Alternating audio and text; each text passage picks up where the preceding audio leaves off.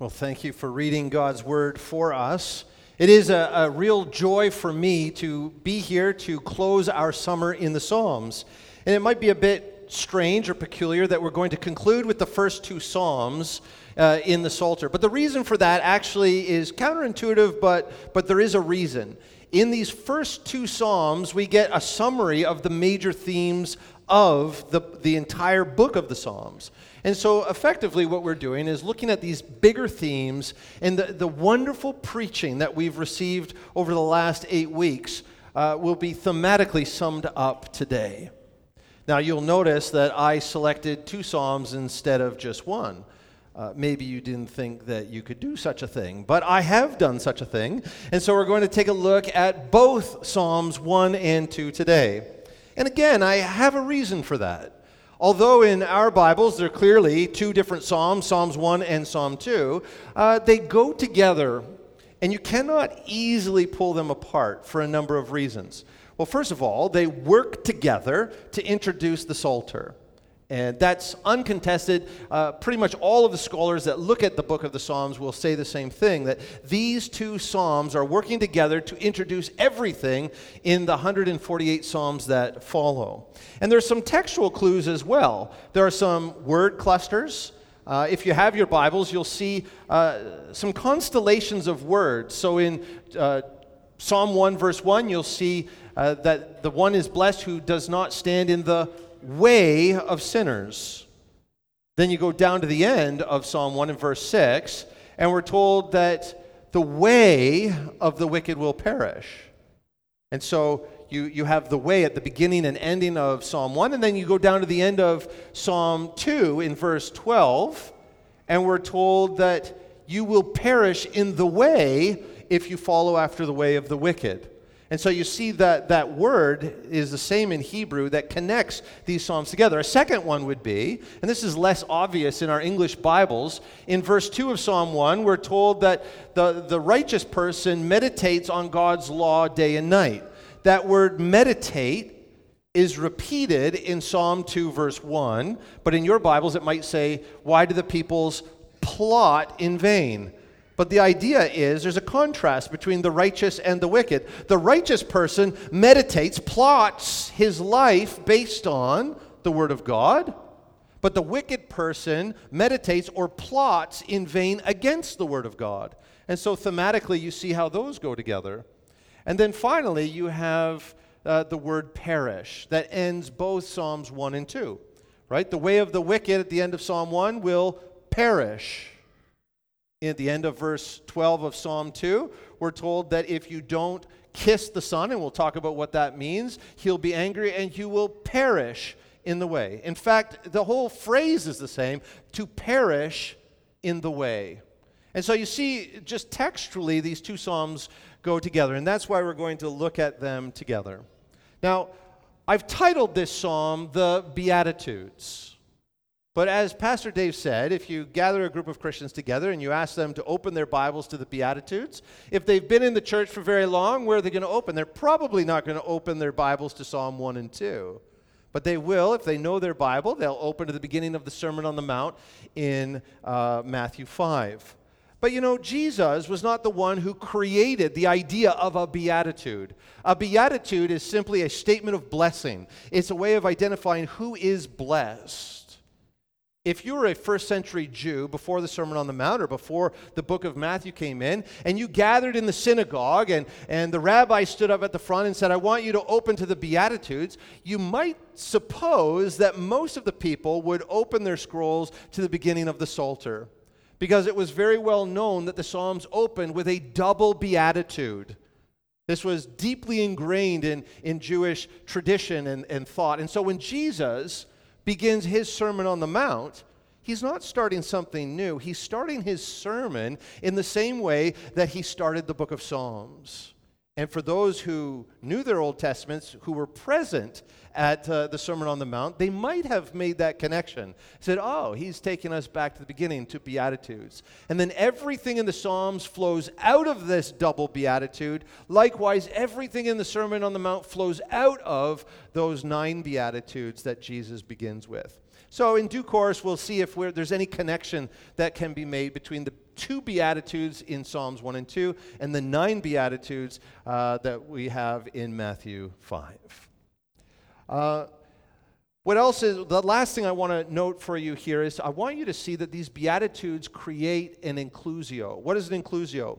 It means Psalm 1 begins and Psalm 2 ends with a beatitude. So it's a little different than the Beatitudes in Matthew 5 in that Jesus gives us a bunch of Beatitudes, 9 of them, and then proceeds to his sermon. In Psalms 1 and 2, Psalm 1 begins with the first beatitude and Psalm 2 ends with the last beatitude. So let's just take a look at them. And this will introduce for us the 2 main ideas in this morning's message. So the opening beatitude is in Psalm chapter 1, verse 1. Blessed is the man who walks not in the counsel of the wicked, nor stands in the way of sinners, nor sits in the seat of scoffers. But his delight is in the law of the Lord, and on his law he meditates day and night. So what we get from this initial beatitude is, blessed are those who delight in the law of God. More generally, blessed are those who delight in the word of God. Now, the second beatitude comes at the very end of Psalm chapter 2. So go down to verse 12, and we're told, kiss the Son. The Son is the Davidic king. We're going to explore that more fully, but we understand the Davidic king to be Jesus. So kiss Jesus. But don't just kiss him on the cheek the way Judas did. The idea of this psalm tells us that we ought to kiss his feet, that he is the king. And so we fall prostrate before him in obedience and submission to him, and we swear our allegiance to him by kissing his feet. That's the exhortation here. Kiss the Son, kiss the feet of the King. Otherwise, he will be angry, and you will perish in the way, for his wrath is quickly kindled. Now here's the beatitude. Blessed are all who take refuge in him. So the second beatitude is, blessed are those who take refuge in the Davidic king. With this in mind, would you pray for us, and then we'll explore these 2 beatitudes in greater depth. Heavenly Father, we thank you that you have given us statements of blessing, that we might know where to find blessing, how to achieve and stand in blessing. But Lord, I pray today as we look at these blessings that you would help us to take an inventory of our lives. I pray that you would draw us into these blessings by your grace. And I ask you to help me to preach, for I am far too weak in myself to do justice to these texts, the glorious beauty of the gospel in your word. So Lord, in spite of me, work in me and through me. I pray that you would open the eyes and ready the hearts of everyone who is listening to receive your word through me, but by your Spirit. I pray, Lord, that you would bring blessing to us today. I ask this in the name of Jesus Christ, our King. Amen. So let's take a look at the first beatitude in the book of Psalms. Blessed are those who delight in the law of the Lord. We've already looked at that in verses 1 and 2. Blessed is the man who walks not in the counsel of the wicked, nor stands in the way of sinners, nor sits in the seat of scoffers, but his delight is in the law of the Lord, and on his law he meditates day and night. So you see here, there's a pretty complicated way of stating who is blessed, and there's both a statement of those who will not find blessing and those who will find blessing. So blessed is the man, not the one who does this, and so we're told 3 things not to do if you want to find blessing. Number 1, do not walk in the counsel of the wicked. Number 2, do not stand in the way of scoffers. Number 3, do not sit in the seat of scoffers. So do not stand in the way of sinners. And this idea is, notice that at the beginning you're walking, and you get kind of comfortable on your walk, and so you stand, and you're surrounded with other sinners, and they convince you that this is a good place to be, and so you have your seat with them, and you sit among the scoffers. And when you're sitting among the scoffers, you're in company of people who do not delight in the law of God. They do not love God. They do not delight in his word. And so the psalmist says that's one way to go. The other way to go is not to follow them. Don't even begin walking in that direction so that you will not stand or sit. Rather, delight in the law of the Lord, and rather than finding yourself in the company of sinners, meditate on his law day and night.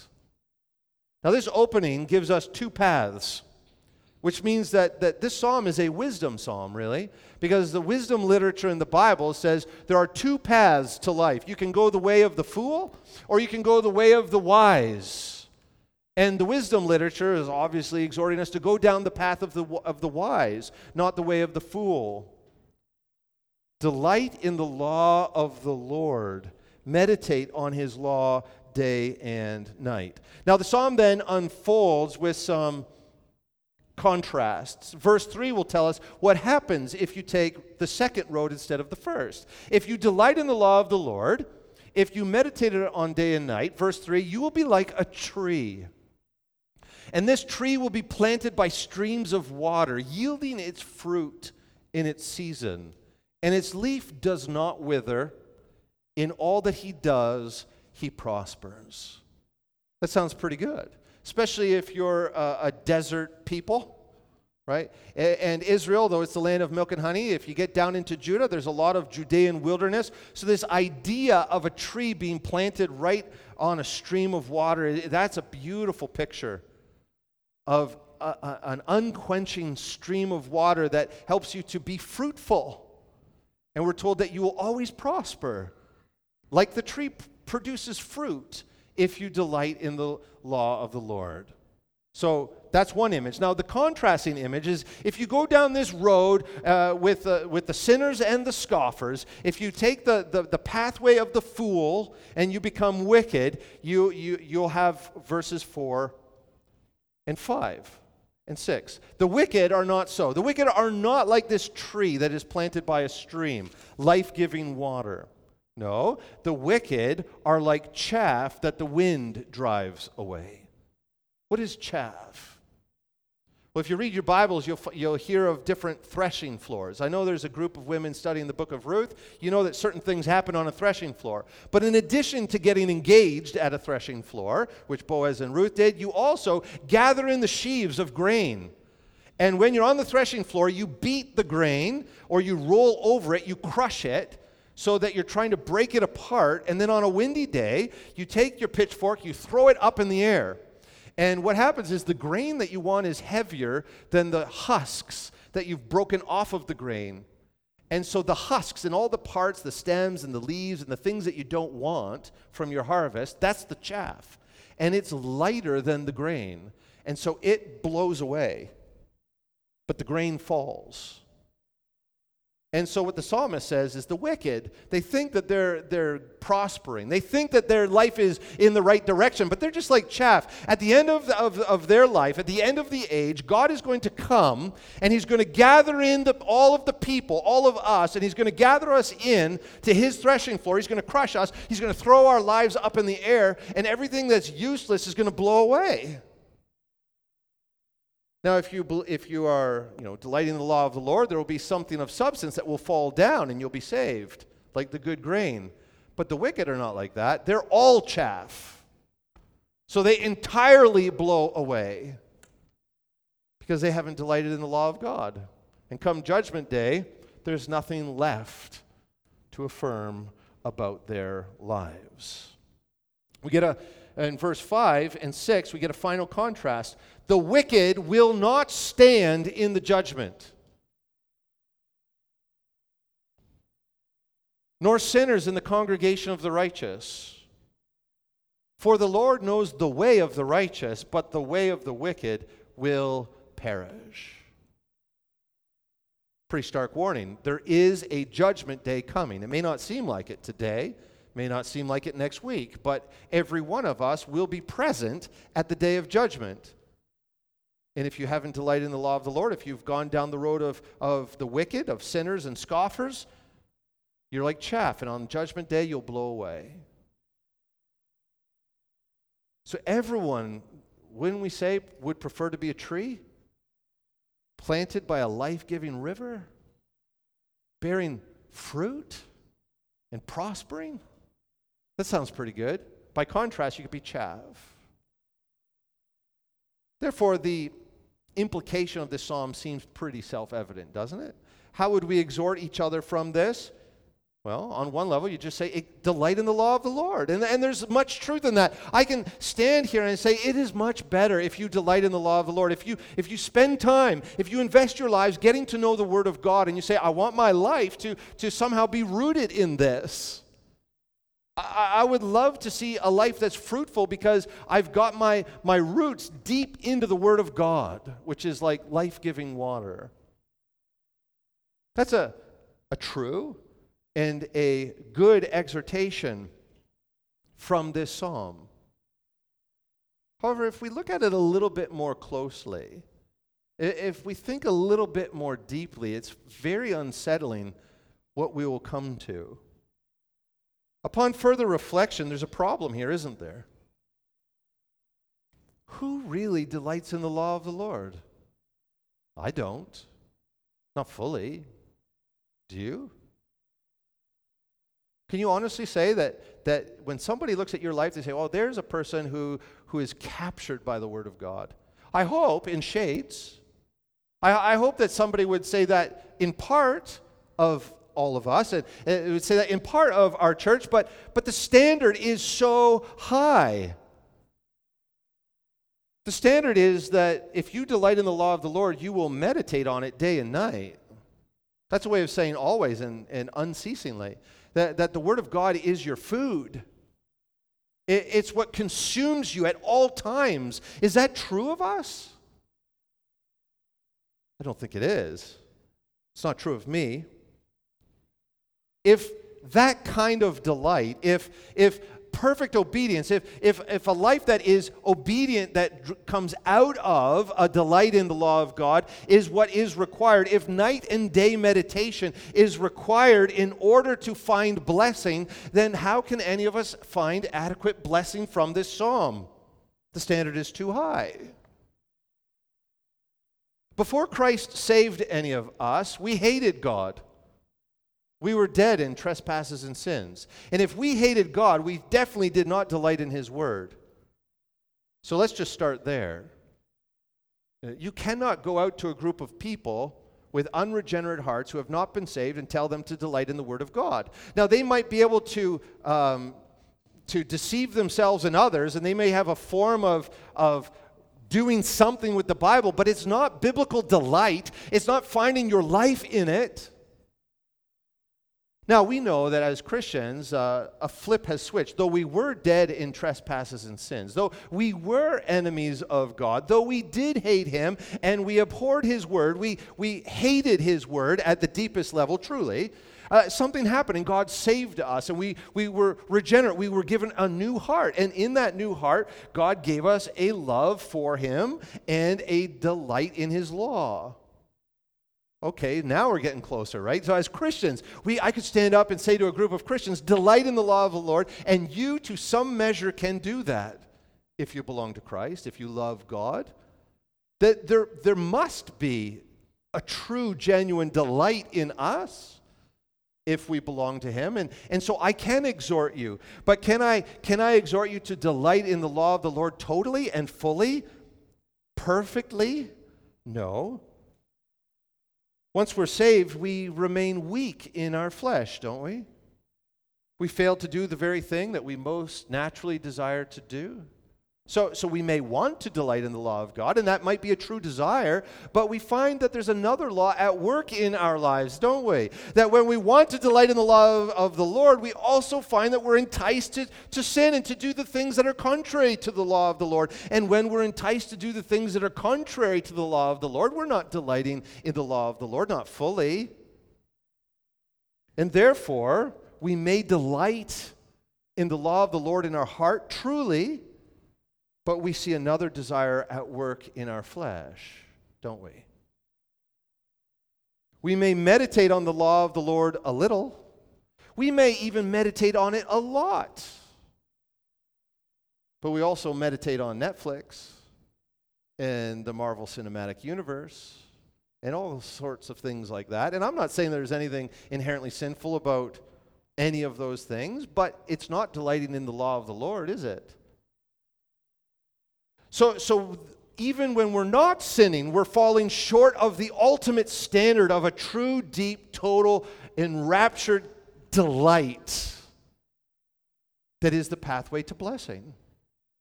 So what do we do?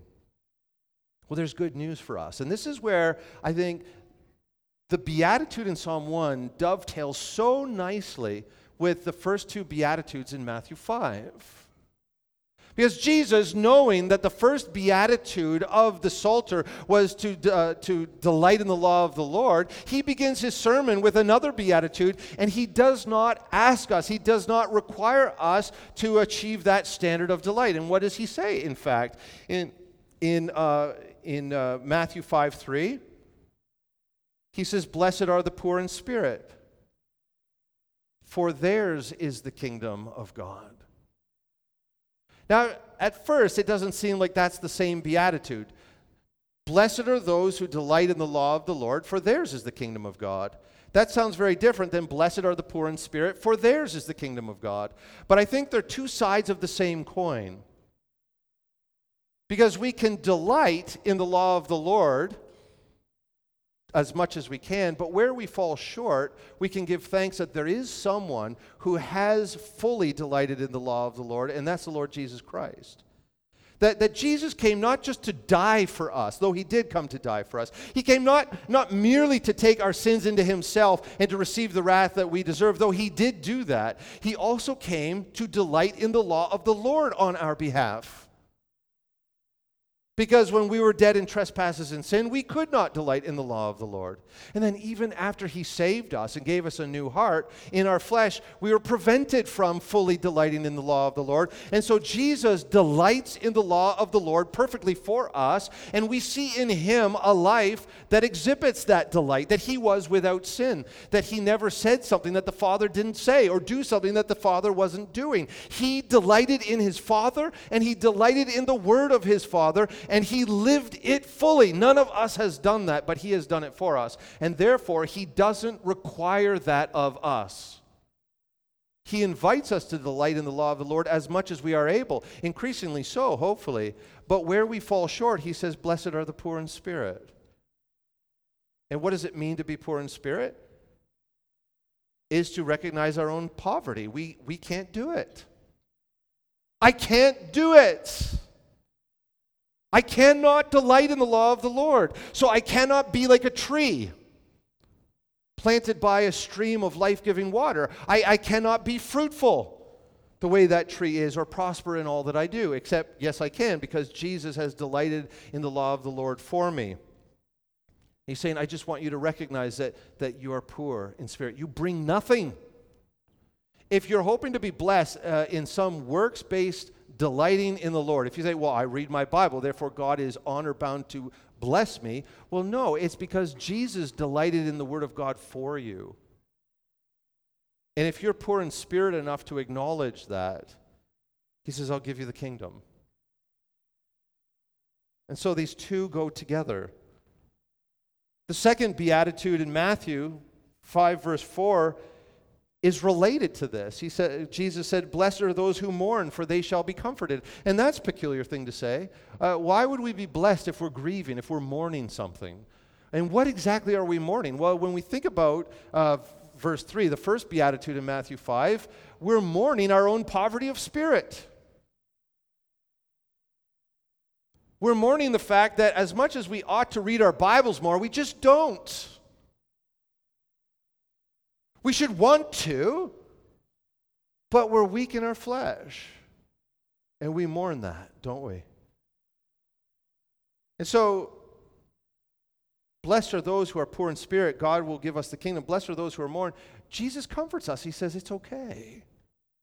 I know you're not able to do this. I've done it for you.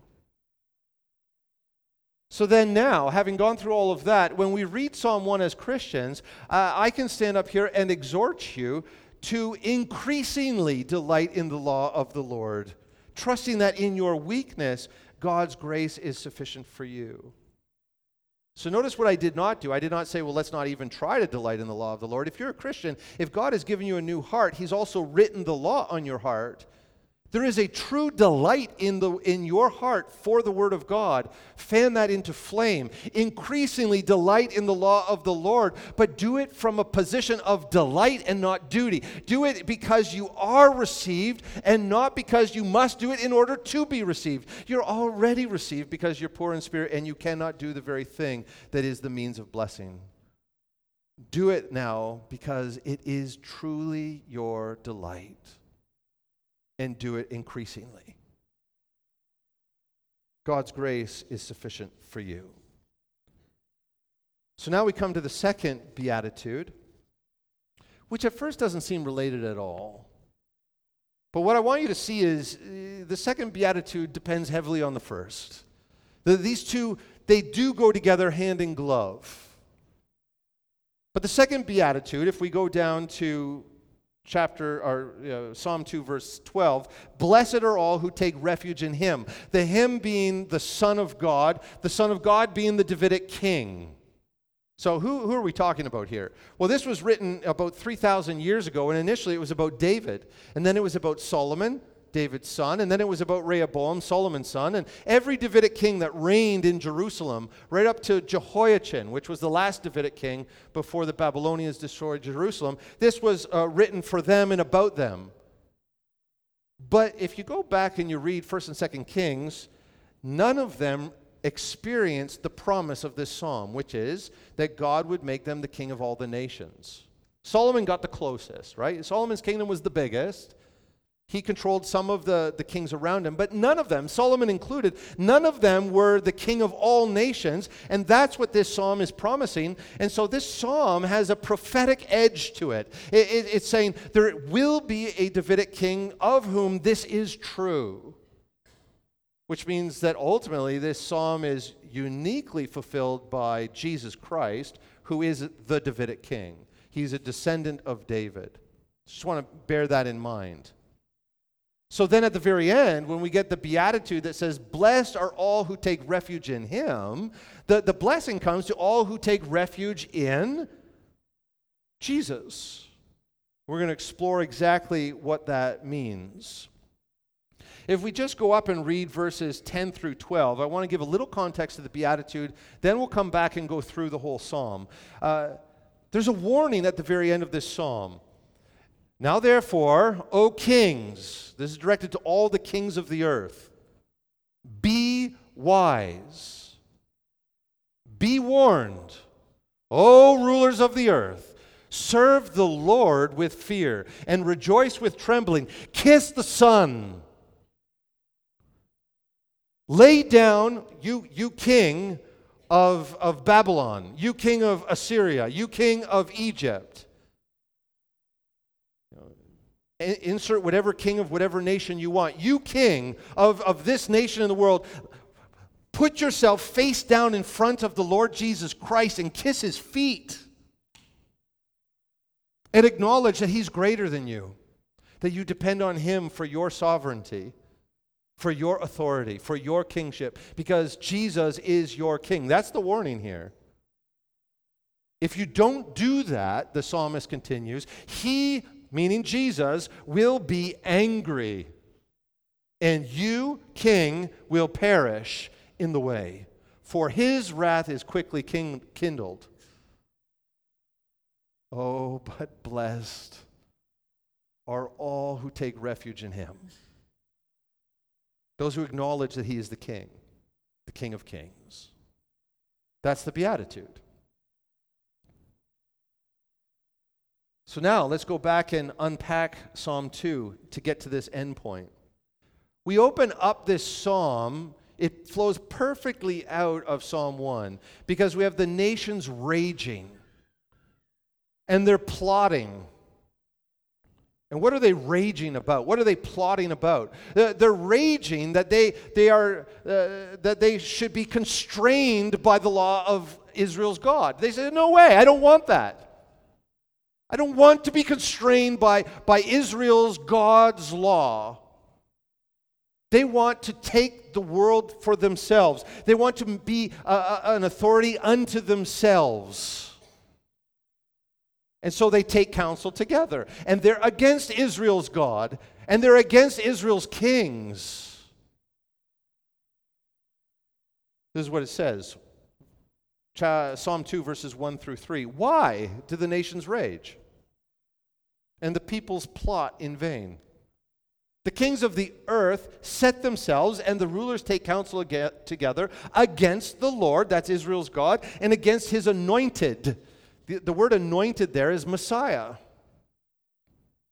Messiah in the New Testament is Christ. So they hate Israel's God, and they hate Israel's Messiah, Israel's Christ, Israel's King. And this is what they say about Israel's God and Israel's King. Let us burst their bonds apart and cast away their cords from us. Israel and Israel's King and Israel's God will have no authority over us, is what the nations say. And let's be honest, that's what we say. That's what we said. There was a time in every one of our lives where we said we want nothing to do with Israel's God, and we want nothing to do with Israel's Messiah. We're not going to submit ourselves to their rules, their regulations, their laws, their gospel, their scripture. We're in charge of our own lives, thank you very much. There's a king on the throne of my life, and it's me. And so we can't just point the fingers at the kings of the nations. This is for all the peoples of the nations, all the peoples of the world, that every one of us, we rage against God before we're saved. The psalm goes on, though, and says, well, what's God's response? Is he threatened by this? Does he think that he needs to roll out the red carpet for us? That's just a saying that says, like, does he need to treat us like royalty? Does he need to treat us like celebrities? Does he need to do something in order to convince us to love him? No. It's quite the opposite. He needs nothing from us. We're the ones that are in need. We're the ones that need him. And so the Lord is not threatened. He's not threatened by the most powerful nations in the world.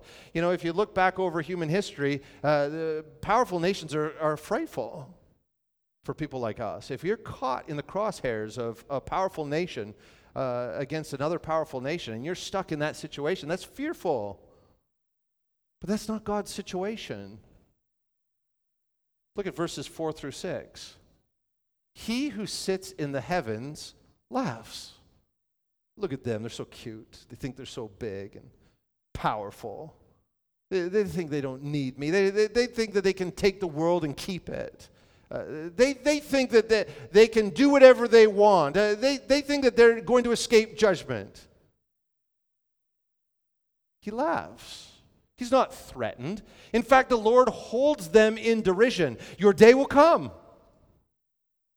Be your own king now. Take as much land as you can now. Amass as many weapons as you can now. Accumulate as much wealth as you can now. I'm going to hold you in derision. Judgment will come. But then, verse 5, he will speak to them in his wrath. The day is coming. He's not going to let us rebel against him forever. He will speak to them in his wrath and terrify them in his fury, saying, as for me, I have set my king on Zion, my holy hill. He says, I've chosen my king. And I've made him your king, whether you agree or don't agree, whether you believe it or not. You are under the sovereignty of the Davidic king. You are under the authority of the Christ. I have installed him. I am the Lord of all the universe. I am the creator of heaven and earth. No one is greater than me. I always have been. I always will be. No one compares to me. I am uniquely, supremely powerful. And I've chosen my king, and he is your king whether you like it or not. And I've installed him on Zion, my holy hill. That's Jerusalem.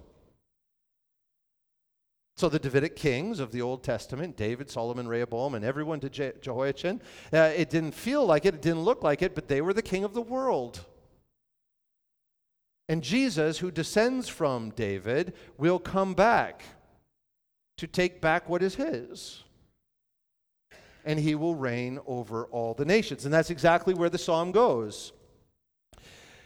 The psalm in verses 7 through 9 says that because the Davidic king rules on behalf of the Lord gives him dominion over every rebellious nation.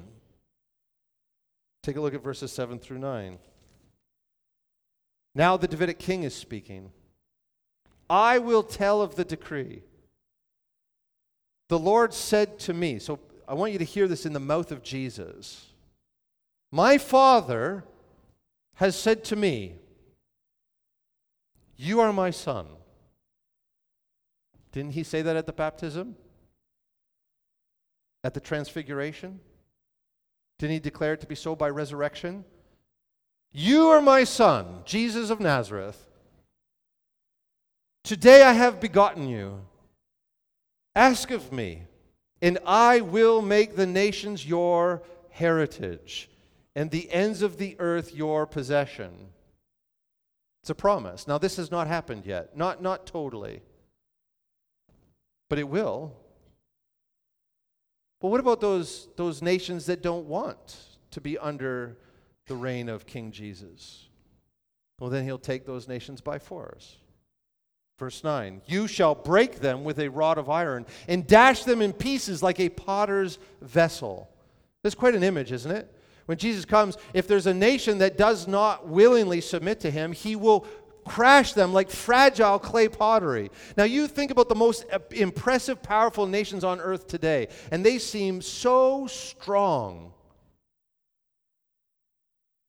But compared to Jesus, they're like fragile clay pots, and when he comes, he'll crash them, smash them with his rod, his ruling staff of iron. Because he's the king. Now that's the context, right? It takes us back to the beginning. That's the context of the Beatitude. And the Beatitude is followed or preceded by a warning. Now therefore, all of this being so, the psalmist pleads with the nations, with the rulers and the peoples. He says, this is true.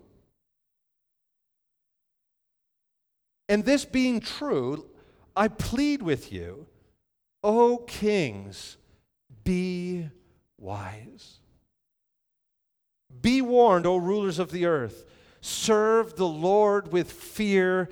Rejoice with trembling. Kiss the Son. Fall down on your face. Kiss the feet of Jesus, the King of Israel, because he is the King of the world. Otherwise, he will be angry and you will perish in his way, for his wrath is quickly kindled. But oh, blessed are those who take refuge in him.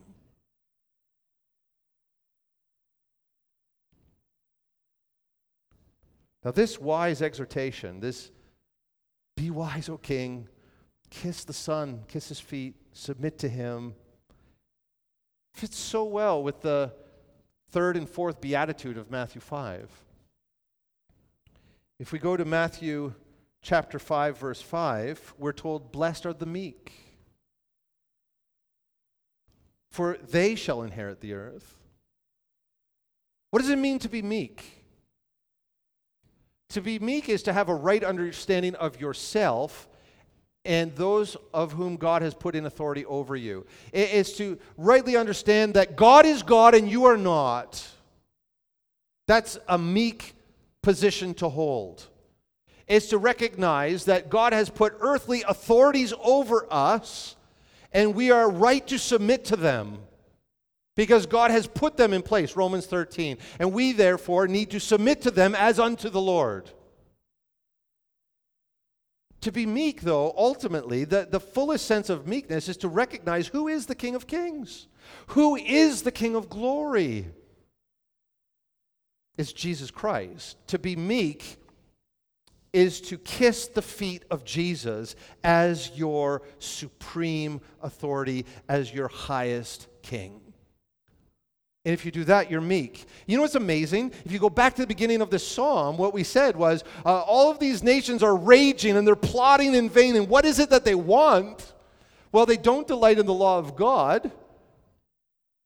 And they want the earth for themselves. That's what nations do, right? Empires rise and empires fall. And what are they always fighting about? They're always fighting about authority and control. They want the earth. They want land. They want power. They want natural resources. They want wealth. They want fame. They want the earth. You know what's amazing about the third beatitude in Matthew 5 is Jesus says, if you just demonstrate some meekness, if you just recognize that I am the king, I'll give it to you.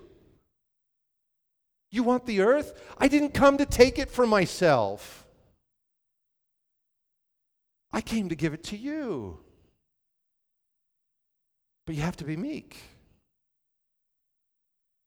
And so what people are trying to achieve by rejecting Israel's God and Israel's king and Israel's scripture, they'll never keep.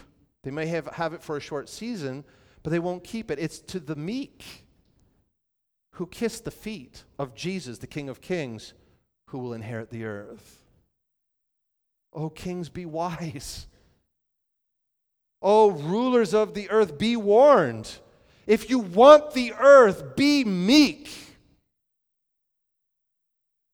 Then you'll be blessed and he'll give you the earth, the very thing that your hearts desire.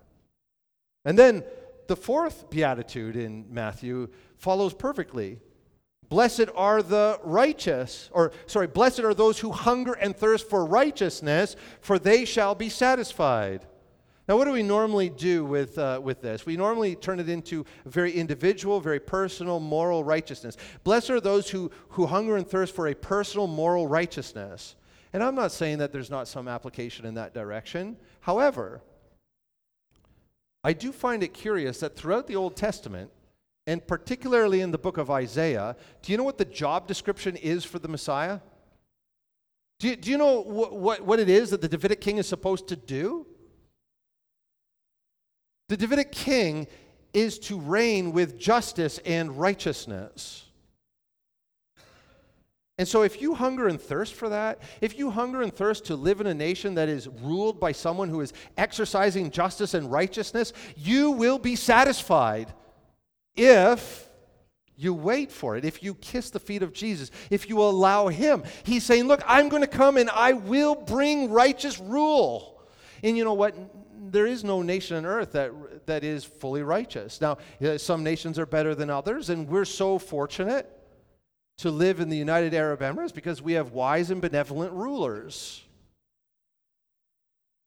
But comparatively, when you look at the promise, what the Davidic king is to do, he's going to bring in a global righteousness. He's going to govern in righteousness. He's going to bring about righteousness. And that will be the character of his reign. If you are hungry for that kind of reality, or that kind of world, if you're thirsty for that kind of world, what Jesus says is you're blessed because you're going to get it. And Jesus says, I'm going to bring it. That's what my kingship is all about.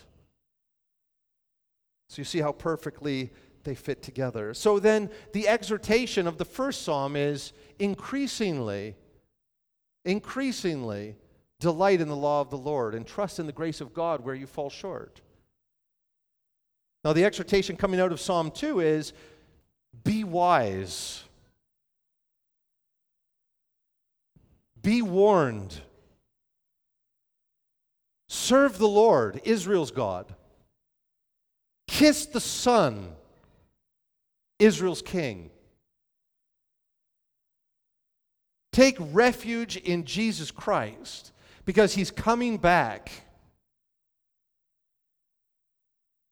And if you don't take refuge in him, when he returns, he will be angry and you will perish in the way, for his wrath will be quickly kindled.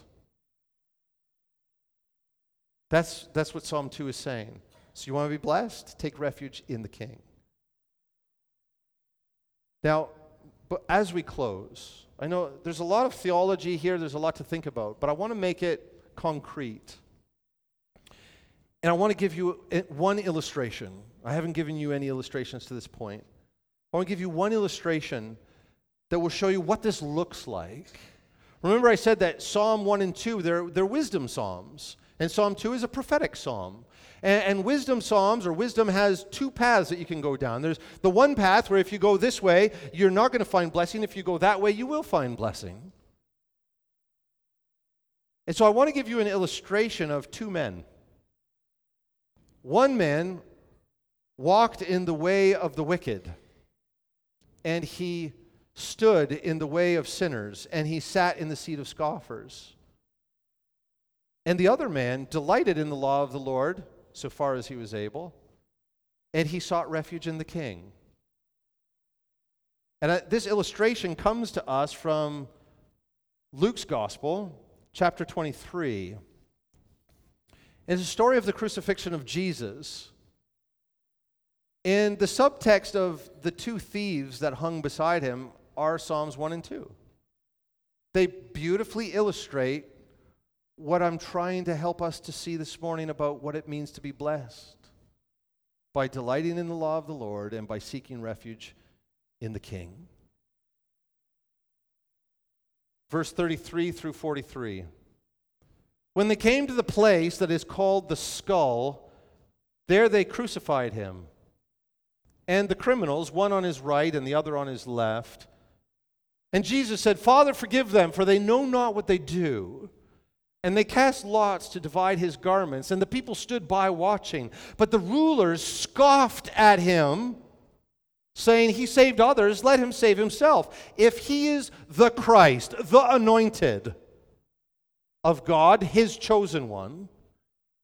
The soldiers also mocked him, coming up and offering him sour wine, saying, If you are the King of the Jews, save yourself.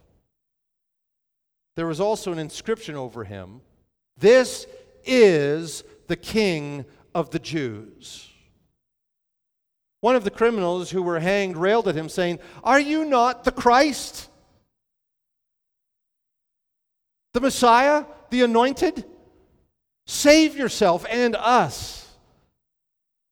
But the other rebuked him, saying, Do you not fear God, since you are under the same sentence of condemnation? And we indeed justly, for we are receiving the due reward of our deeds.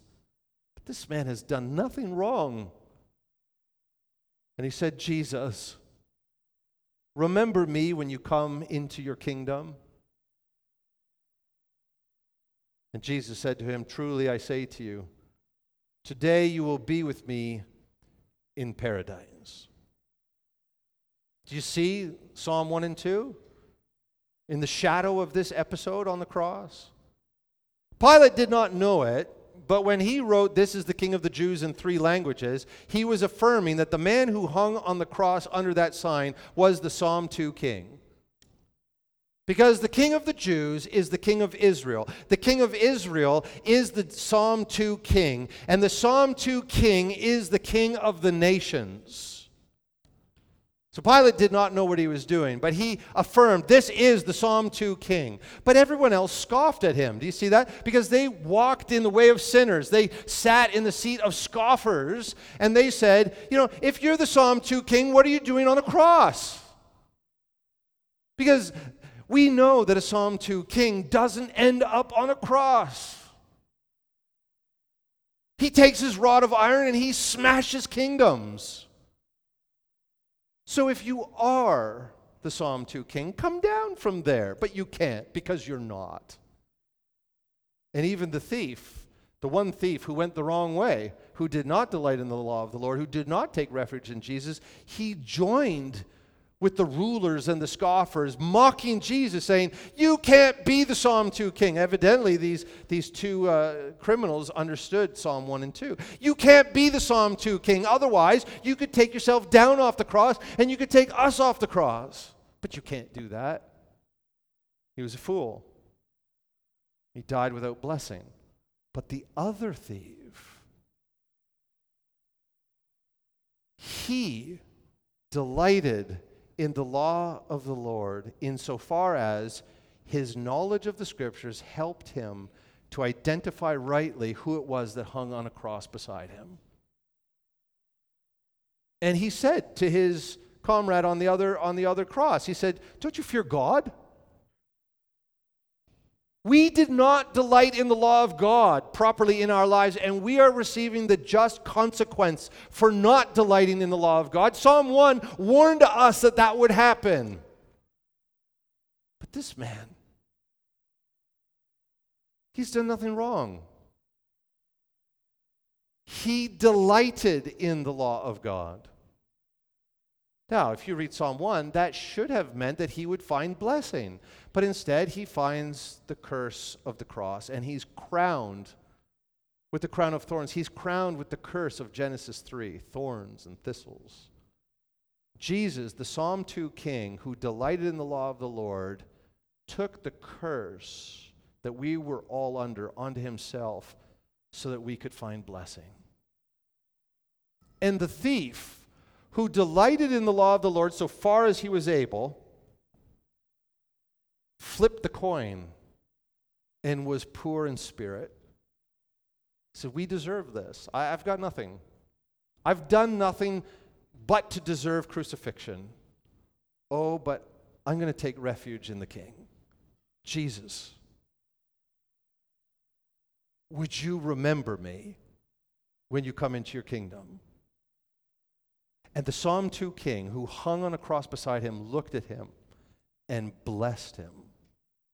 Today, you will be with me in paradise. And we know that that thief inherits the kingdom of God, was comforted, will inherit the earth, and will be satisfied. That's what we must emulate. We must be like the thief on the cross because we're not that different. Lastly, what was the blessing that the thief received? Well, he died on the cross. Which means that if you were raised in a prosperity gospel, or if you're hoping that if you just delight in the law of God and take refuge in Jesus, you're going to be healthy for all of your days. Or if you think that that's going to make you wealthy, or you're going to have the best job, or you're going to rise up in the company that you're working in, or you're going to be powerful, or you're going to be famous, or you're going to get more likes on social media than anyone else. If you think that the blessing that you're trying to secure by coming to Christ is of this world, you're shooting for far too little too soon. That's not the blessing that Jesus has promised. That's not the blessing of Psalm 1 and 2. That's not the blessing of Matthew 5. That's not the blessing of the gospel. The blessing is far greater and lasts longer. It's paradise. It's resurrection from the dead. It's glory. It's everything that God has to give to God, God shares with us. The Father gives everything to the Son, and the Son shares it with us. That's everything. It's the whole universe.